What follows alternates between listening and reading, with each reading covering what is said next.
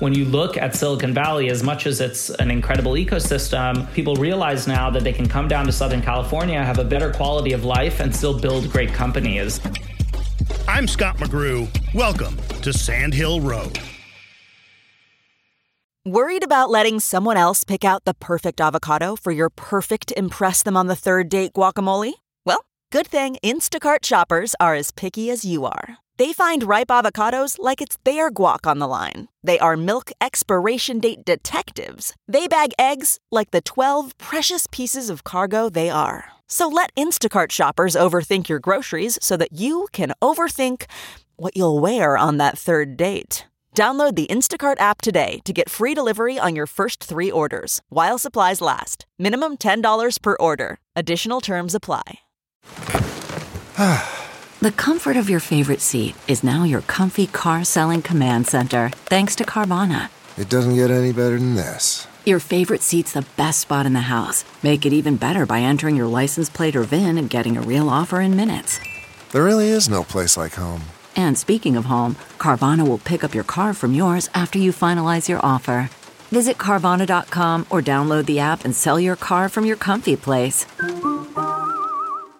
Adam Struck is an up-and-coming venture capitalist. The name may not be familiar, but he's made solid investments in Nutanix, Postmates, and a fascinating new company we'll get to in a moment called Mythical. So the Struck name may not be familiar to you yet, but it's well known in South Africa. Adam's grandfather found his fortune there after fleeing the Holocaust. Here's Adam. I remember at a very young age, just asking my parents, how did we arrive here? And it actually goes back to my grandparents. My grandparents were all Jews in Eastern Europe, mainly like Lithuania. So it's that real story of sort of you're eating dinner one day, the next thing you know, Nazi troops are in your house. They rip you away from your family. You're put on a train. You never see your father and your brother. Again, your younger sister immediately gets killed because she's too young. On my dad's side, my grandfather, he actually had like 12 brothers and sisters. They were all killed in literally like marched into the forest and shot. He was able to escape, got on a boat to South Africa. He then was literally apparently like selling snacks on the mine for like 2 years. And he saved up enough money to buy a piece of land, and that land ended up having mineral rights, and he then used that to start a very flourishing business called National Manganese Mines. Really interesting story, incredible adversity, but a lot of triumph at the end. It is interesting that a family that is fleeing intolerance ends up in South Africa. Yeah. I mean, I think, from his perspective, there weren't really many other options. It was not easy for Jews to get into America. And I think he just saw South Africa as a land with rich mineral resources and a place of opportunity. I think, there wasn't much of a choice, so he just went with what he went with. I think Jews really do understand, just sort of, the horrific atrocities that African Americans have gone through because, in the Old Testament, Jews themselves were slaves. And, I know that my family never agreed with apartheid. But at the end of the day, I think a lot of European countries have had very bad histories there. He could have not gone to South Africa, gone to America, but America clearly has its own issues, as it relates to racial tension. This idea of being an immigrant with very little money, in the case of your grandfather, just enough to sell snacks and turn that into a fortune. He does that in South Africa, but that is also a very American story. One of the investments you have is in Nutanix. I've talked to the CEO, Dheeraj Pandey, several times. He came to America with $800. He creates Nutanix. Well, I came here with $800 and I started the company in 2009. So the company is barely 8 years old. I love that story, both because it makes me proud to be an American, but also there's a certain sense of wonderment on my side because as an American native, I often think the story we tell immigrants of come to the new world, with a few dollars in your pocket and find your fortune is just a story. And then people do it and turn $800 into billions. Yeah, no, you're 100% right. And Nutanix was an incredible investment that I was very lucky enough to be a part of. And he obviously achieved tremendous success with that. I remember, being an insider in Nutanix, and literally days before the IPO, the company got an all-cash acquisition offer from Cisco for $5 billion. I really wanted them to take that because I wouldn't have had to wait 180 days for the lockup period to expire as an insider. But, Dheeraj sort of just being true to his original form, right? He chose not to take it because he wanted to take the company public and he wanted to be in charge of the narrative going forward. And I think that ability to sort of understand that, I'm okay with nothing and I feel great, having a lot, but it doesn't change who I am. It really allows you to channel that entrepreneurial spirit and take big risks. There is a trust that you put in Dheeraj because, that idea that, hey, by the way, I turned down $5 billion and we're just going to, we're going to take it public and see where it goes. I'm just not that. I'm very conservative. I do the 30-year fixed mortgage, even though the banker says, are you insane? I mean, look at this, look at this variable rate. This would be much better. I'm like, no, I'm going to go with what I know. So, yeah, you get that phone call where it's like we turned down a $5 billion acquisition offer. And I would imagine anyone would go, wait, how much? Yeah. Yeah. Yeah, you're 100% right. And I actually remember, I think, right after Nutanix IPO'd, the price really shot up and it was greater than a $5 billion market cap. And I said, wow, I think Dheeraj really knows what he's doing. But post lockup, it was actually below $5 billion. But, either way, I think as a venture capitalist, you have to defer to the cadence of the founders. And, Nutanix is just such an incredible success story. I understand why maybe he didn't want to join sort of one of the largest legacy incumbents like Cisco. Maybe you lose your identity as a company. But generally, yeah, it's we're minority investors. We definitely have to defer to the founders. And he clearly made the right decision. Definitely. So the reason you're able to invest in part is because you were able to create your own fortune. And, you come from a family in which the family name is known in South Africa. You grow up comfortably. This is a recipe sometimes for disaster. To be the grandchild of someone who owns a I can't even say that, manganese mine. Yep, manganese. Yep. Right. Thank you. That kind of mine. There's a recipe there or a potential for disaster. And yet you are able to, and you grew up, with some roads paved for you, but you are able to create your own way. And tell me about that. Yeah. I think, definitely, grew up, quote unquote privileged, but I think I realized at a very young age that, whatever wealth, my family had, call it maybe in the 70s or whatever, at the time, the rand was equal to the dollar. Now, due to inflation in South Africa, it's around 14 rand to the dollar. And then you divide that up, between my father and his brothers and sisters, you realize that, maybe you have a good name and maybe you're comfortable, but it's nowhere near the sort of American wealth that I've grown up to actually see, especially being in venture capital. So I think I knew from a very young age that, I've got great entrepreneurial fiber and, grandfathers that have accomplished a lot, grandmothers that have accomplished a lot. But I knew that if I really wanted to sort of give my children what maybe my father grew up with, I would really have to work. And I've never had a problem with that. I've always said sort of adversity is the stone upon which I sharpen my sword, and I'm happy to take risks. So, after Northwestern University, I went straight to Georgetown Law. I then actually was an M&A private equity attorney at Kirkland & Ellis in the New York Corporate Practice Group. But I really quickly realized that I was sort of on the wrong side of the proverbial fence. I really wanted to be an entrepreneur, a founder, the one scoring the goals, not just making sure that the scoreboard is written up correctly. So my brother, who's actually 7 years older than me and very entrepreneurial, was starting a company called Long Island Brand Beverages. And I chose to leave Kirkland & Ellis and join him as a co-founder and board member. I remember my mother crying because I was her good, lawyer's son and leaving to go take big risks. But, it really was for the best. And, with respect to Long Island Brand Beverages, we it was a difficult road. We wanted to initially go out. We were really inspired by Bethany Frankel and the Skinny Girl Margarita concept, a sort of very premium, ready to drink, sort of alcoholic product.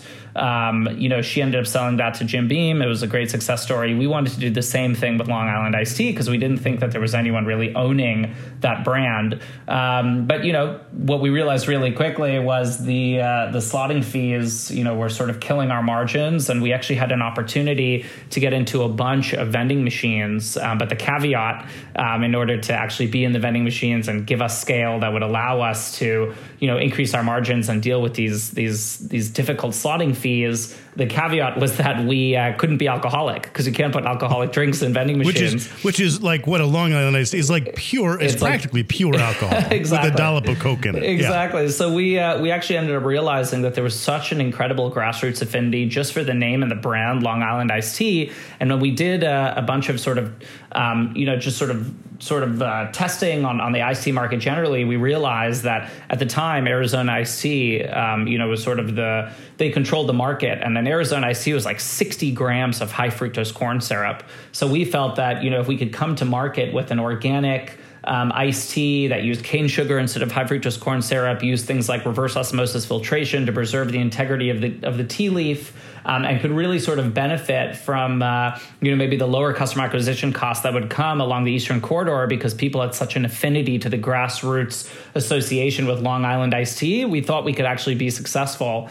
So we took a really big risk, and we actually ended up scaling that company to 7,800 mom and pops. We bootstrapped it to over $40 million in top line.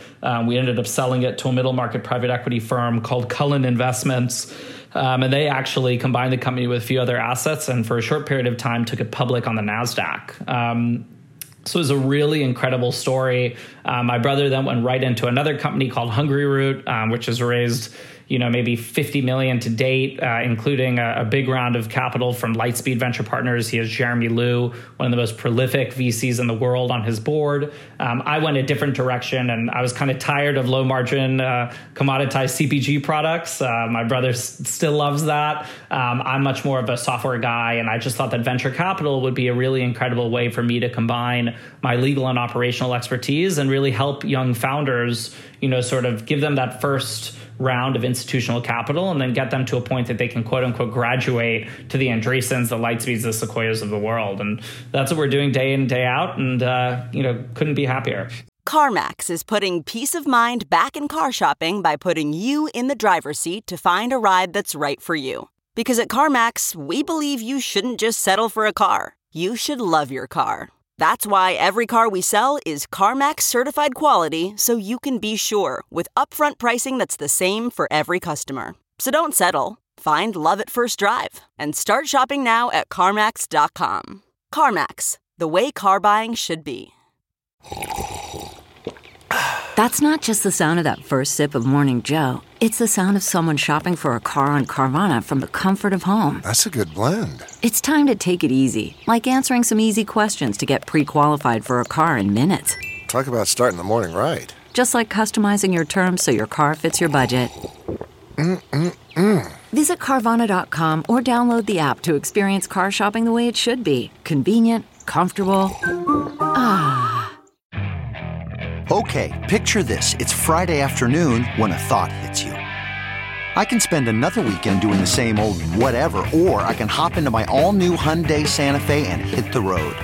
With available H-Track all-wheel drive and 3-row seating, my whole family can head deep into the wild.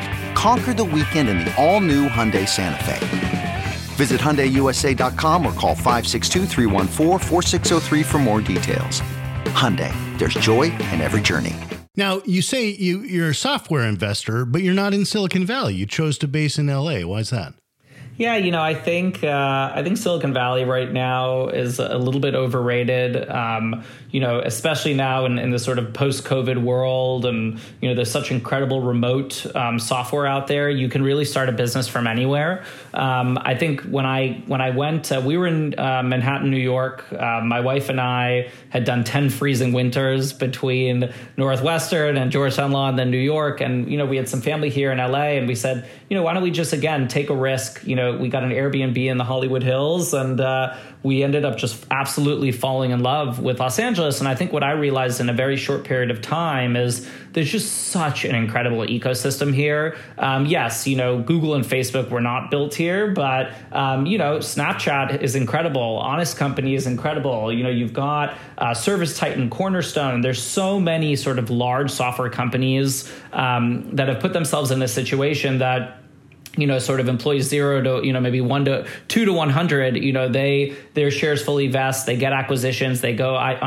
through IPOs, et cetera. And these people want to continue building in Los Angeles. And I think when you look at Silicon Valley, as much as it's an incredible ecosystem, the culture is very monolithic. It's extremely expensive. And I think people realize now that they can come down to Southern California, have a bit more, better quality of life and still build great companies. And, I've really had the privilege of seeing, a lot of the venture funds that have come up in Southern California. You now have these really large growth stage venture funds like Anthos and March Capital and 3L, and these are funds that have raised hundreds and hundreds and hundreds of millions of dollars, and their sole purpose is to really sort of back that VC ecosystem in LA as they hit that growth stage of their life cycle.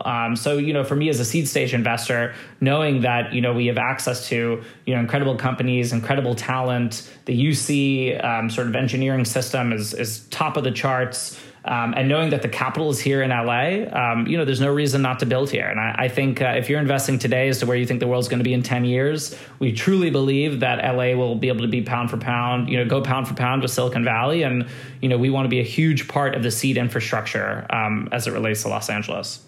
You originally made that 10-year prediction a couple of years ago in a magazine article.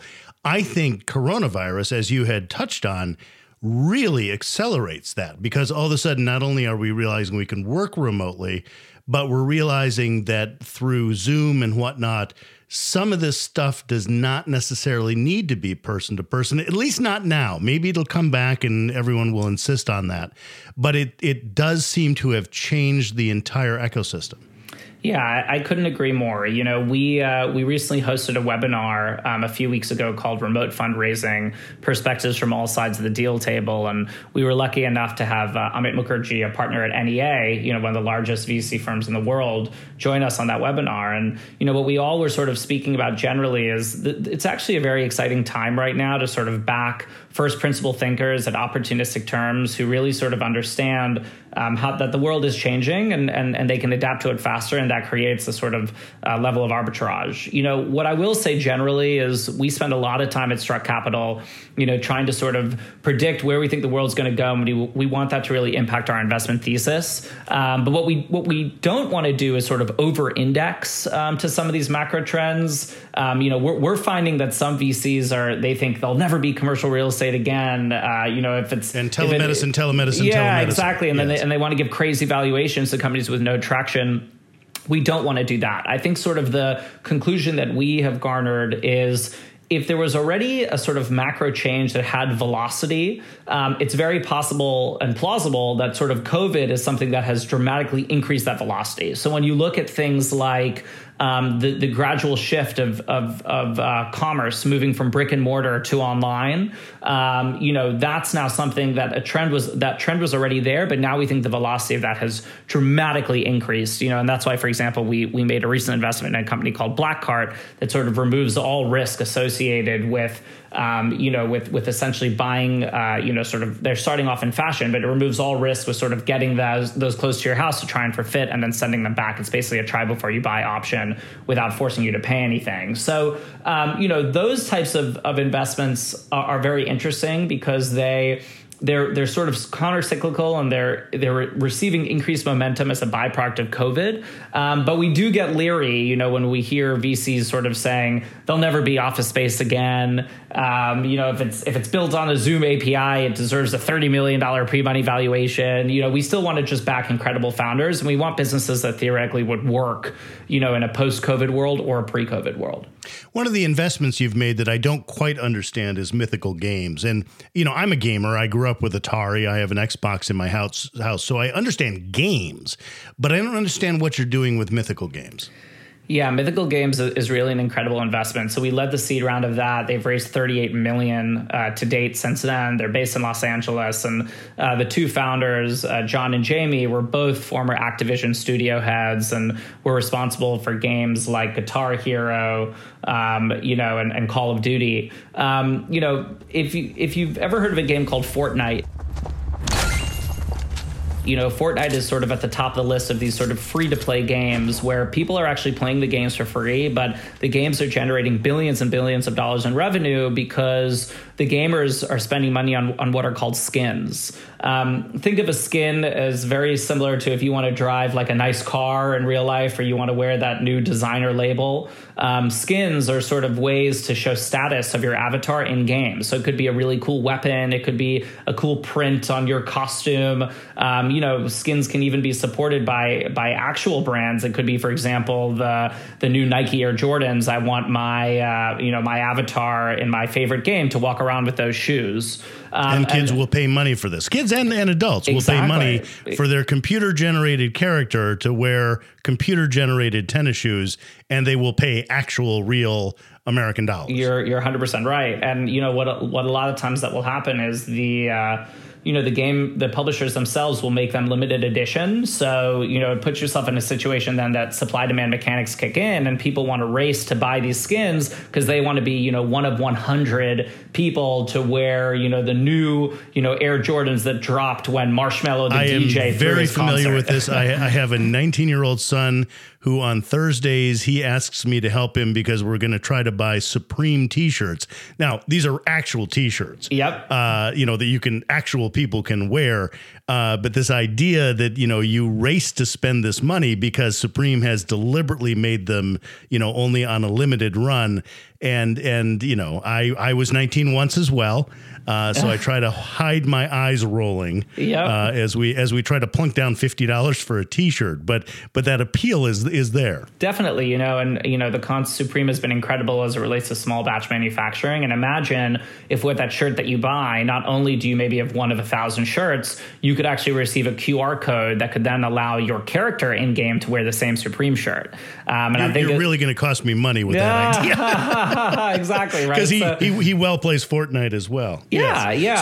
So what is Mythical doing in this space with these skins and these virtual items? Yeah, so basically what Mythical has realized is there's a multi-billion-dollar gray market where gamers, will go and purchase skins and they'll realize that supply-demand mechanics have kicked in. Other gamers would love to have access to those skins, but there's no real direct way in a publisher-supported manner for the gamer to monetize that. So what ends up happening is the gamer will go and deal with really shady, brokering companies in Asia in order to sell the password to their account or to use a third party to drop the skin in game so that someone else can then pick it up. It's a really horrific UI UX. And from Mythical's perspective, by the publishers not actually directly participating and supporting this market, they're actually losing out on billions of dollars of revenue. So what Mythical wants to do is they want to use, blockchain technology just in the sense of having an immutable ledger, so to speak, and really sort of have the publishers start supporting this secondary market so that they can allow gamers to trade skins with other gamers, actually monetize those initial bets and do it in such a way that's publisher supported. And obviously the publishers would get a piece of every sort of skin that is sold. They could essentially sell it twice. Yeah, exactly. Or at least have a piece of the second sale. 100%. Yeah. And what's really interesting about Mythical is not only have they developed the backend infrastructure to sort of bring this publisher supported secondary market to AAA rated games, they themselves are also a AAA rated game developer. So they've got their first game coming out called Blankos. It should release towards the end of this year. I think beta is actually going to be in September. And think of Blankos as like a Fortnite meets Roblox. It's really, really cool sort of vinyl toys that come to life, and you can design your own mini games and your own worlds. And they've got all these incredible artists, creating these limited edition sort of Blankos skins. And they want to create this very flourishing ecosystem, and they want to use sort of the back end technology that they've created to power sort of the in-game primary and secondary market for Blankos. So it's really exciting, and if it's done correctly, he really envisioned a world where you sort of bridge the gap between the physical world and the virtual world. And, I think if you speak to a lot of sort of VR enthusiasts, et cetera, and especially you see here how much time people are spending in their homes, we could be in a situation where 10, 20, 30, 40 years down the line, your digital representation of yourself is just as important as your physical. And if that kind of happens, you could see, Mythical playing an interesting role in that, at least as it relates to the economy associated with that digital form. It's not hard to imagine already people's online presence is so critical to them, particularly the younger generation. Yep, You exactly. could see that expanding into, actually having accessories and fashion and whatnot, and there being that secondary market. Yep, exactly. Now, can you imagine your grandfather Benny pulled rocks out of the ground and sold them, and that's how he made his fortune? Can you imagine explaining that to him? No, I cannot, and I don't think it would be an easy conversation.